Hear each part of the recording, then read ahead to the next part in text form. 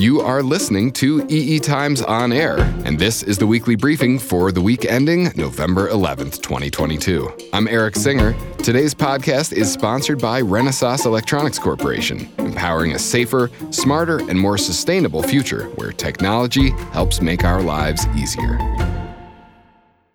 We have Sailesh Chittipeddi, Executive Vice President, General Manager of the IoT and Infrastructure Business Unit, and President of Renesas Electronics Americas here today to talk with us about a very interesting topic, the integration of artificial intelligence in IoT applications, also known as AIoT. But first, here's some headlines we're covering in EE Times. Let's begin with a look into the challenges facing chip fabs.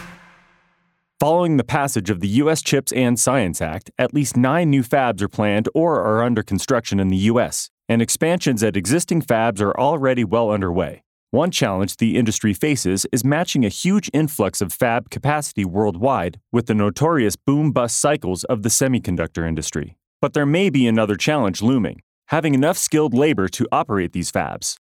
In other news, Silicon Labs CEO Matt Johnson transforms the company to an IoT chip designer.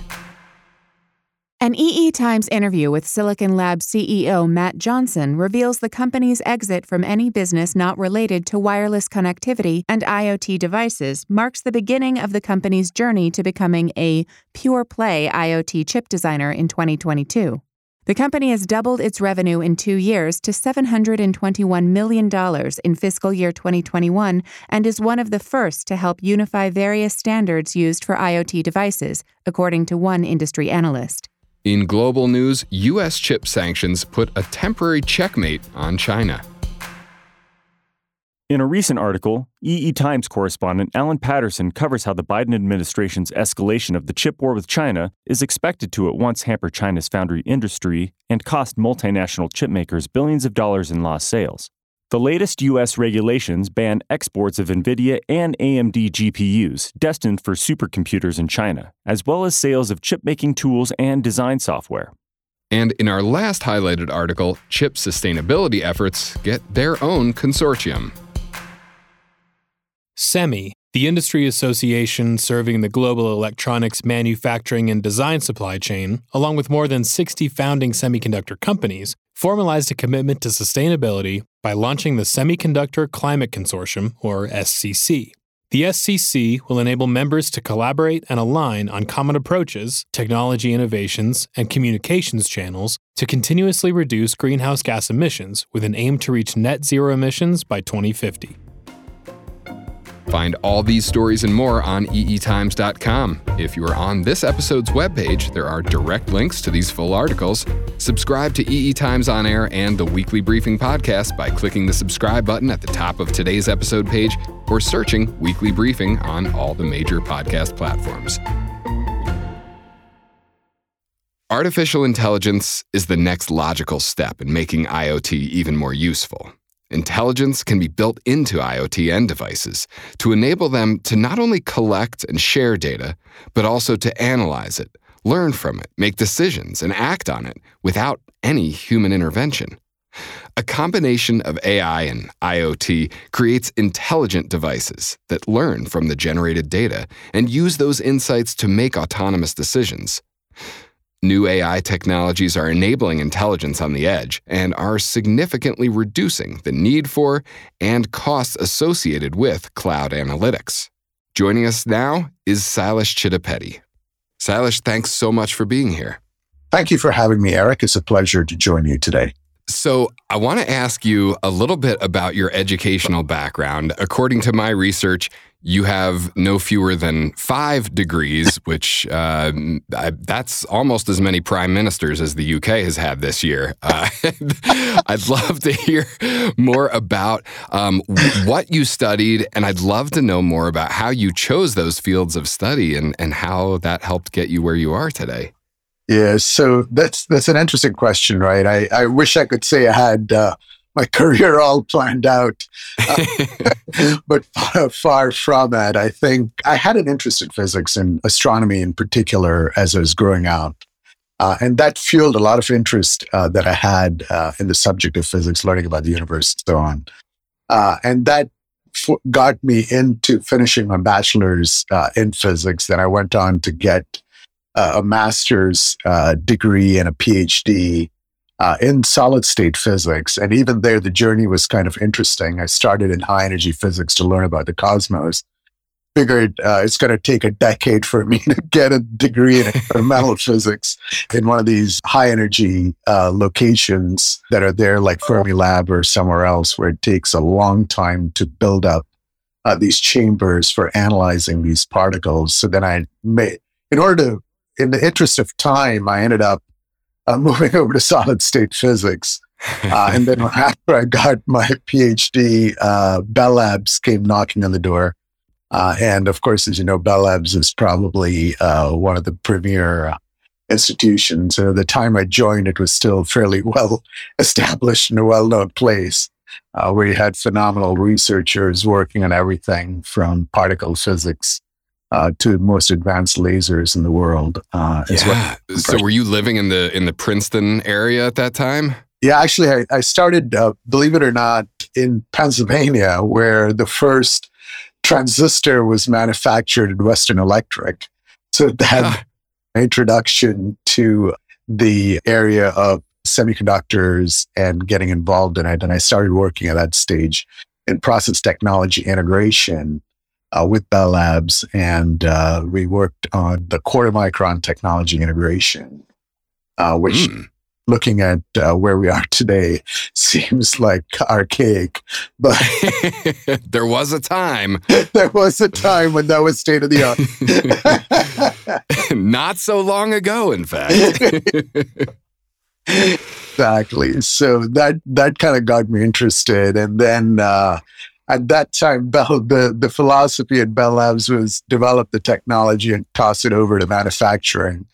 And unfortunately, or fortunately for me, I was the leading edge of that curve of moving things over that I had developed and making sure it actually yielded something in manufacturing.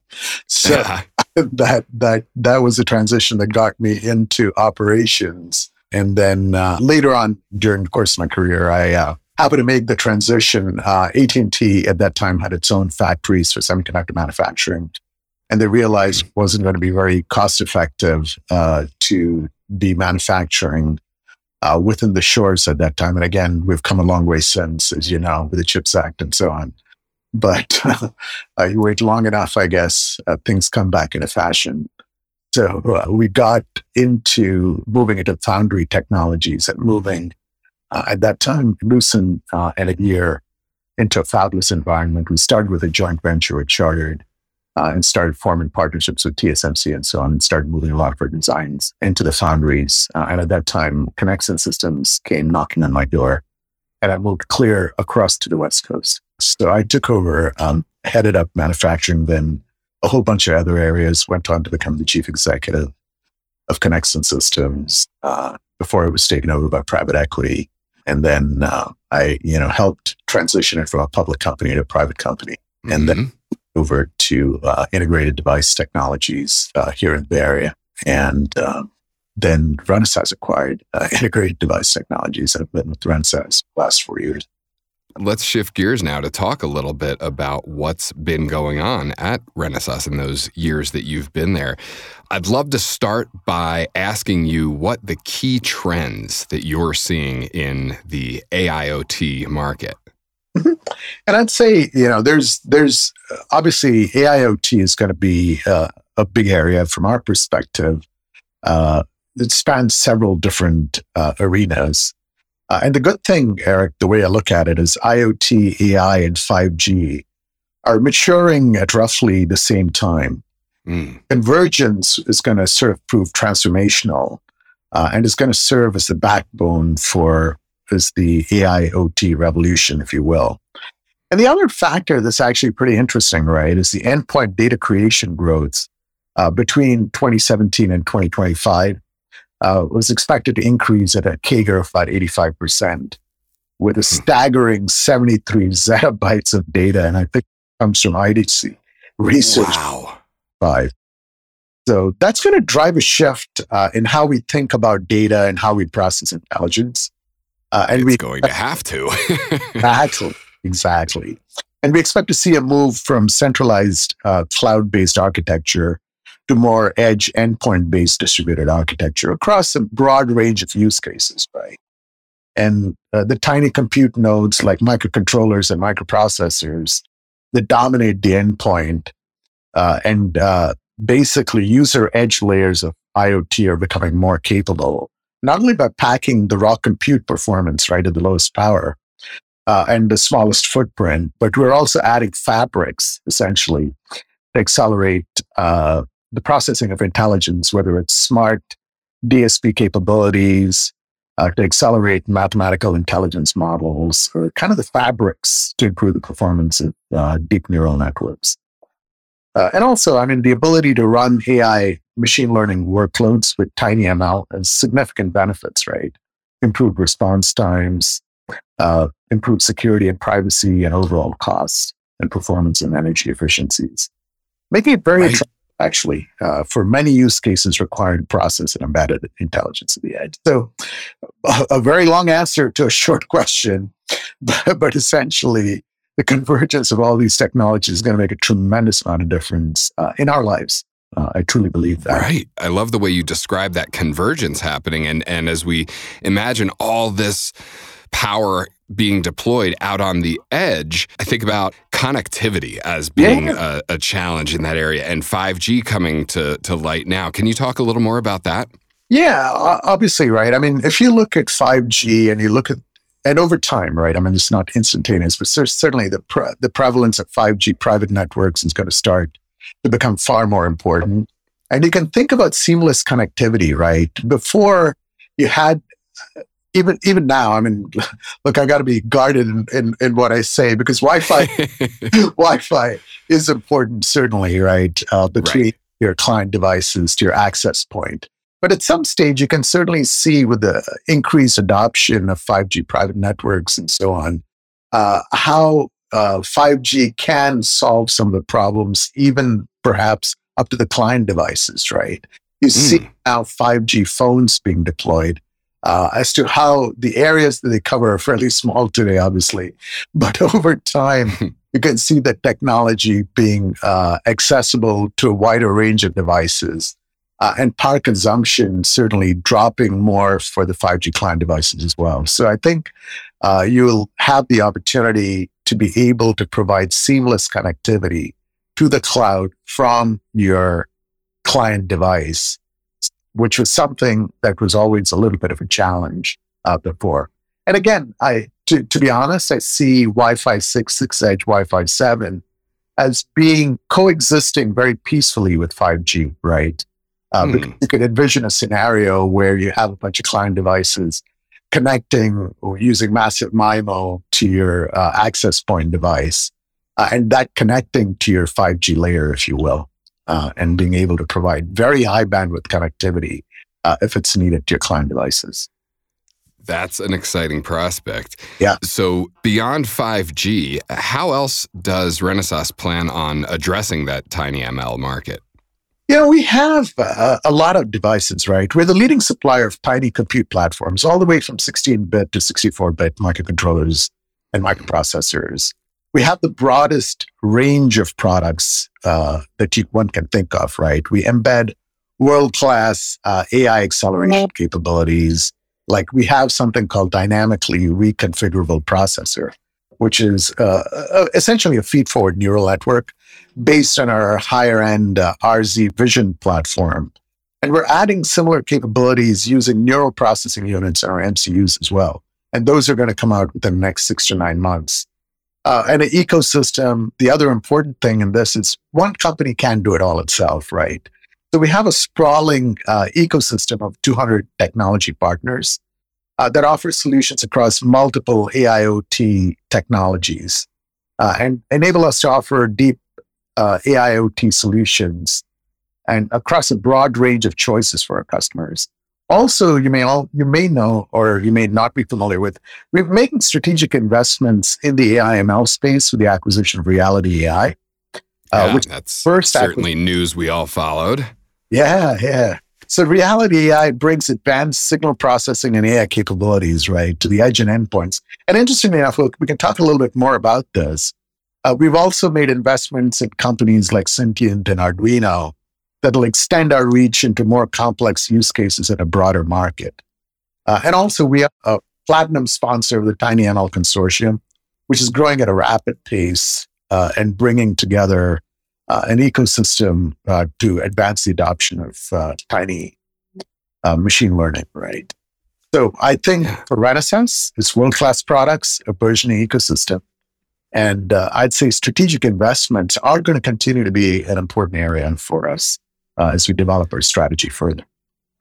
Are there any specific use cases that you could share with us for the abilities that the acquisition of Reality AI brought you? I'm thinking particularly as some of the advanced sensing technologies and the extrapolation of that data. Yeah, good question. I mean, look, Reality AI, the reason we liked it, Eric, was we're strong. Renaissance is very well known in the industrial space, right? Sure. And if you look at the AI space in general, where it tends to get crowded is in vision and voice. There's lots of companies around. What we liked about Reality AI was the strength in the industrial space. They were very, very focused in the industrial arena in terms of developing the AI models for that space. So for us, we kind of felt that it's going to make a big impact for our customers by focusing on this area, because we see the long-term vision for us in this area as being able to take the AI models and implement them onto our microcontrollers, right? That's really, or as the case may be, microprocessors based on the kind of requirements that go into the system, and to provide that capability seamlessly, if you will. And so what Reality AI did was it allowed our first kind of strategic investment into the AI machine learning software and solutions. And what it did do is combine the advanced signal processing and mathematical modeling with AI to build machine learning models, which we can then implement onto our processors, if you will. And the nice thing about the team that I liked personally was they were not on the West Coast. They actually happened to be located in Maryland, which has abundant talent of people, because the two main employers of AI in that area, one is the federal government under an agency called CIA, and the other is these startups. So the people that are in the startups that come out of schools like Johns Hopkins are very, very talented for the kind of opportunities we need, and gave us the capability for developing the kind of talent we need over time in areas that we needed it. So, and again, for us, Reality AI supports all our MCU portfolio, all the way from 16-bit to our 64-bit RZ processors. So I think it allows us to streamline our developer experience, which is something which is going to be helpful for us in long term. That's great. So are there any other specific products you want to talk about, or use cases, or anything that you'd like to dive more deeply into? Yeah, we can certainly talk about the adoption, right, across some of the other use cases that we work on, right? Yeah, that'd be great. Just go. Just to kind of give you a perspective, right?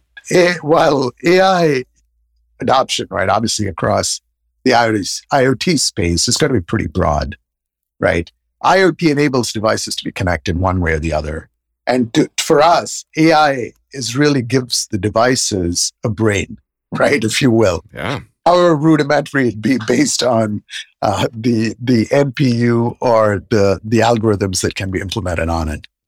Some of the use cases, right, that we're seeing are primarily around voice.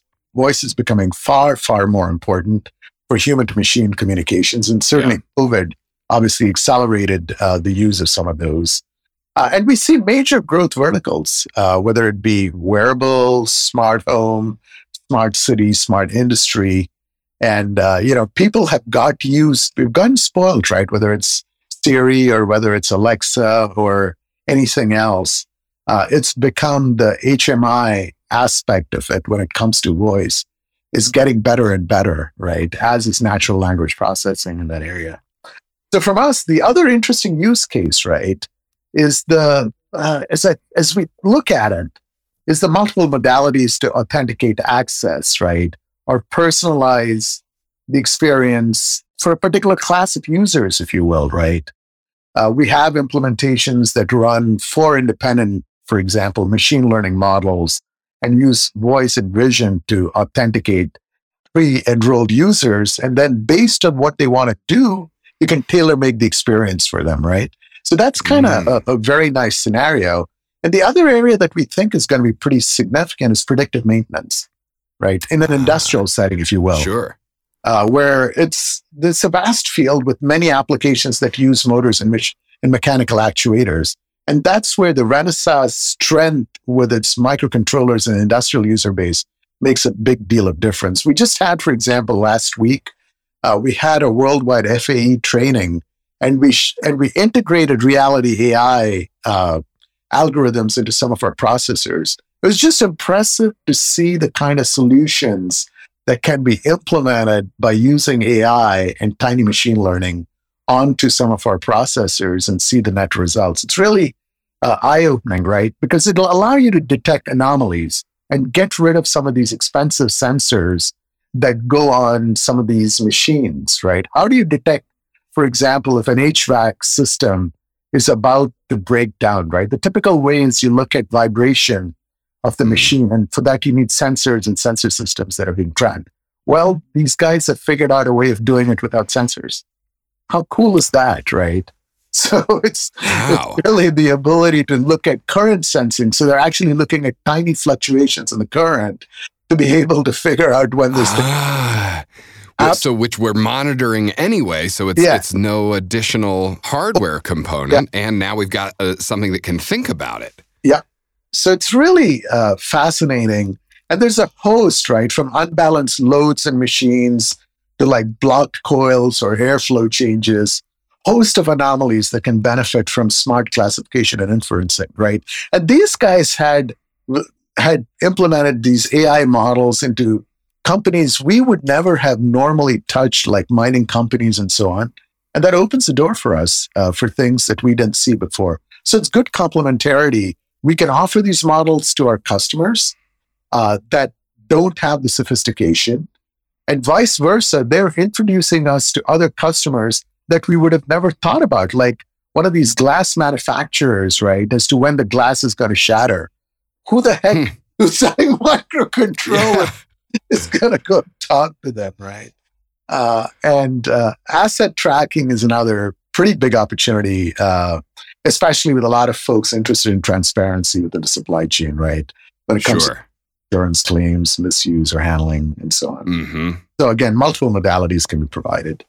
But that's just a sampling. And on the voice and vision side, obviously, we have our own set of translator libraries that we provide for different design houses to be able to look at, implement vision AI in cameras. And the nice thing about our technology, our RZV family, is it's probably the lowest power consumption and the highest performance. And we've benchmarked this against the larger competitors that are out there, including the NVIDIAs of the world. No question that vision AI is such a hot topic these days. Are there any specific use cases that you're able to talk about in that particular field? Sure. I mean, and beyond the typical facial recognition and beyond object recognition, which is fairly common, to pick out a face in a crowd, right, is pretty challenging, even to this. Some of our AI implementation allow us to do that. Now, there's an Orwellian aspect to it, which, I'd steer clear of. But in general, there are aspects to it that are pretty fascinating, especially if it's implemented to look at defect detection kind of opportunity. Rapid scanning, rapid defect detection, and so on.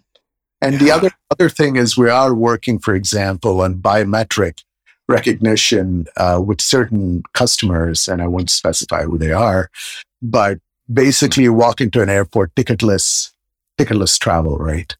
Your face is right, Wow. and you just walk right through all the way to your seat, if you will, theoretically. But as soon as you walk into the airport, your information's all there. Yeah. From preloaded from your passport, you walk in, it's done. Yeah, this is futuristic stuff. Yeah. And robotics, obviously the one area we didn't talk about, which is going to be even more interesting, Eric, is robotics. And I think, well, let's get into it. yeah, so robotics is obviously a very fascinating area. And I think over time, right, and I don't mean the kind of robotics of the human interaction type thing. Even at a lower level, right, robotics can have a lot of applications, whether it's precision control of a robot arm, or whether it's a more sophisticated way of cleaning things, right, which is where I think a lot of the benefits is going to come in, or even stuff such as loading. It actually blew me away. And although this is not our solution, I was actually blown away that in Bangalore, there was a store where they pre-mix using a robot arm Indian food, which is probably a lot hardest to make, right? Yeah. And I was just surprised, and I sent it to my team. I said, I want to be in this thing.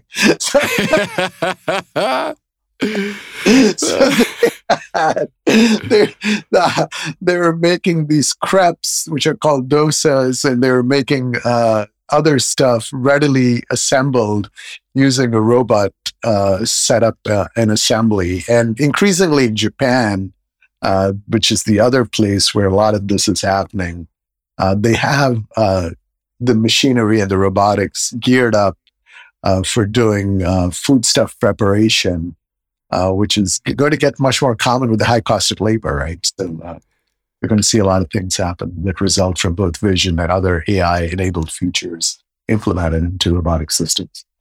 That's such a fascinating case there. I had my head in the clouds. I'm imagining, semi-autonomous maintenance drones doing work on the space station. And this hits really close to home. But as you say, it addresses a huge and growing need in the labor market. Exactly. With the cost of labor going up, right? That's where you're going to see the most practical applications coming very, very quickly into the marketplace. But the India one really, I was really blown. It really is amazing. Anything else that you'd like to talk about? No, I think we've captured most of I think the AI and machine learning concepts and the major trends that are going on in the area. But it's going to be an exciting area of growth. I mean, regardless, I think this is going to be a phenomenal area of growth for the company and for the industry at large, despite any temporary slowdowns that might be occurring. The trend is certainly favorable for the long-term and healthy growth. It absolutely is. We see the excitement on the industry side as well as on the consumer side as these things start to hit market in visible ways. It's something that certainly has grown a broader following of people paying attention to what we're doing here. Yeah, exactly. Sailesh, thank you so much for joining us today. This has been such an enjoyable conversation, hearing the excitement in your voice and hearing about all these trends that you're seeing that are shaping what's to come has been an absolute treat. Thank you so much for joining us. Thank you, Eric. It's my pleasure.